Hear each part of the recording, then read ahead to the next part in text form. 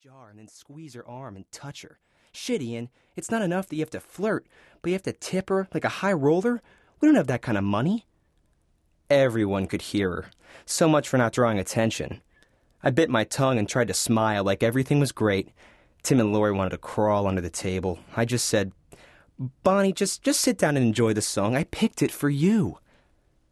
Well, the ivory-tickling princess started playing the old stick song Babe, and I sang along. Bonnie stopped being angry and started to smile. But then I guess I was getting loud again, because Bonnie's smile started to fade. I decided not to worry about it. The beer helped, I'm sure. The piano player turned and smiled at me, and I smiled back at her as I was singing. Bonnie just jumped up from the table and said, I thought that was supposed to be our song. She then stormed out of the bar. I got up to follow her as my blonde singing pal just looked at me like, you poor sap. Tim and Lori followed about 20 paces back. I caught Bonnie on the escalator, and she was fuming. It's always about you, she said. I thought we were going to have a fun night for all of us. Go have a great dinner and a show, not some drunken excuse for bad karaoke. But Bonnie, I'm sorry.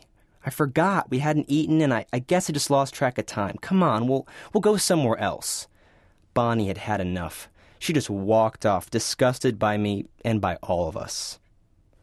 We were walking down the street between the Excalibur and the Luxor when Tim said, Bonnie, at least Ian only blew his winnings and didn't lose his own $2,500 today.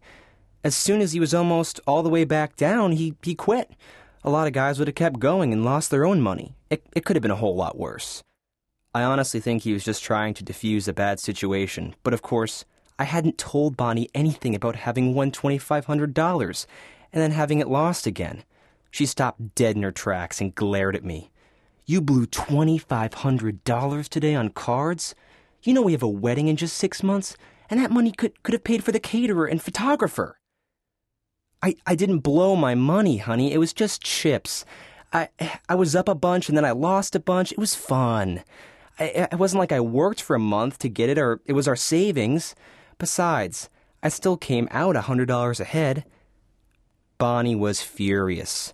So Tim, trying to help me more, piped in again.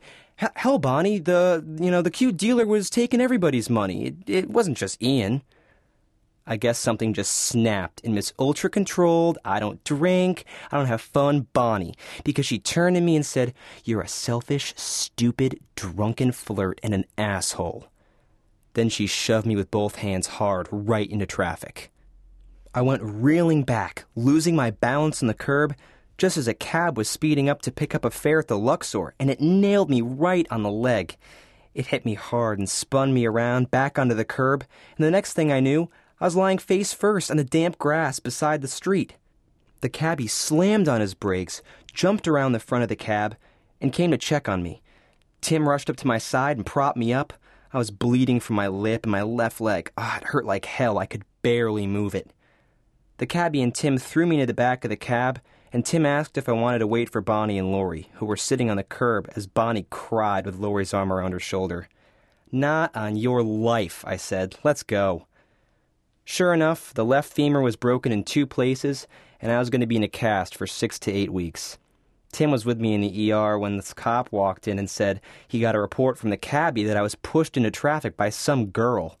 I said, no, absolutely not. It was just a misunderstanding, and I wasn't watching what I was doing, and I just lost my balance and fell off the curb. Well, we have someone talking to your fiancée to get her report, but if you don't want to press charges and say it was an accident, then just be more careful. You were lucky. I feel lucky, sir, and I'll be much more careful from now on. I let him start to turn, then said, Oh, and she's not my fiancée. Not anymore. So that's how I went to Vegas. Broke my leg, broke up with my fiancée, and came away the biggest winner. It has to be, by far, the luckiest time I ever had in Vegas.